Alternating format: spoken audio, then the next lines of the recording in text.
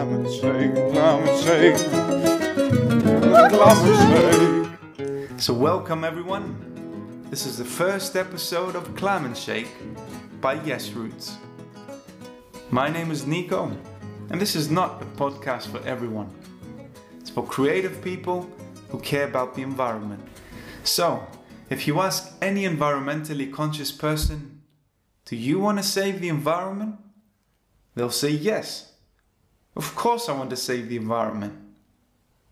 But then if you ask, what do you mean exactly? Then I think you'll get all kinds of answers, like cleaning up the seas, saving orangutans from extinction, reducing our dependence on fossil fuels. It might even go into mountains, rivers, forests and banana trees, animals somewhere far away that look very cute, like chameleons or polar bears. So, to different people, environment means different things. For most people, environment simply means nature, like a natural landscape, like a Renaissance painting. For other people, environment includes humans as well. Farmers are part of the farm environment. People living in cities are part of the urban environment, and so on. So now, take 3 deep breaths. What is surrounding you right now? Is it the sound of birds? Or the faraway sounds of the city? Or is it the beating of your own heart? Okay, now back to business. Let's welcome Clementine Buskowitz, environmentologist and executive producer. So Clementine, when exactly did you first become aware of the environment, and how did that affect your career later in life? Well, I must say that I first became aware that I was living in something bigger than myself when I went to a park when I was 5 years old. It wasn't a big park, but there were trees and benches and birds. From that day onwards, I decided on 2 things. 1, I would become an environmentalologist. And 2,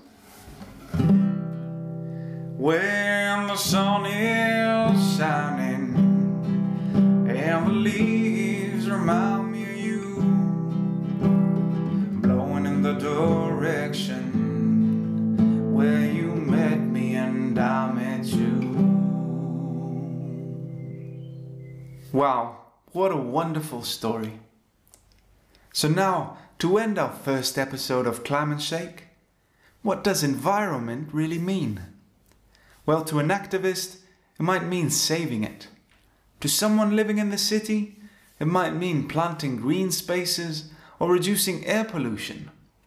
To a sea turtle, it might look like, what the hell is this plastic bottle-looking animal? It looks delicious. And to all of you, dear Climate Shakers, what does environment mean to you? Think about that for a second. And if you feel like getting in touch, you can search for Yes Roots on Instagram, Facebook, or yesroots.com. This episode was sponsored by Golden Penguin biodegradable undergarments and slipper socks. And your mama's calling from the footsteps down the hall, when 2 bicycles are riding all the way back home. Yes Roots, boom ba ba ch ba ba ba, Climate Shake.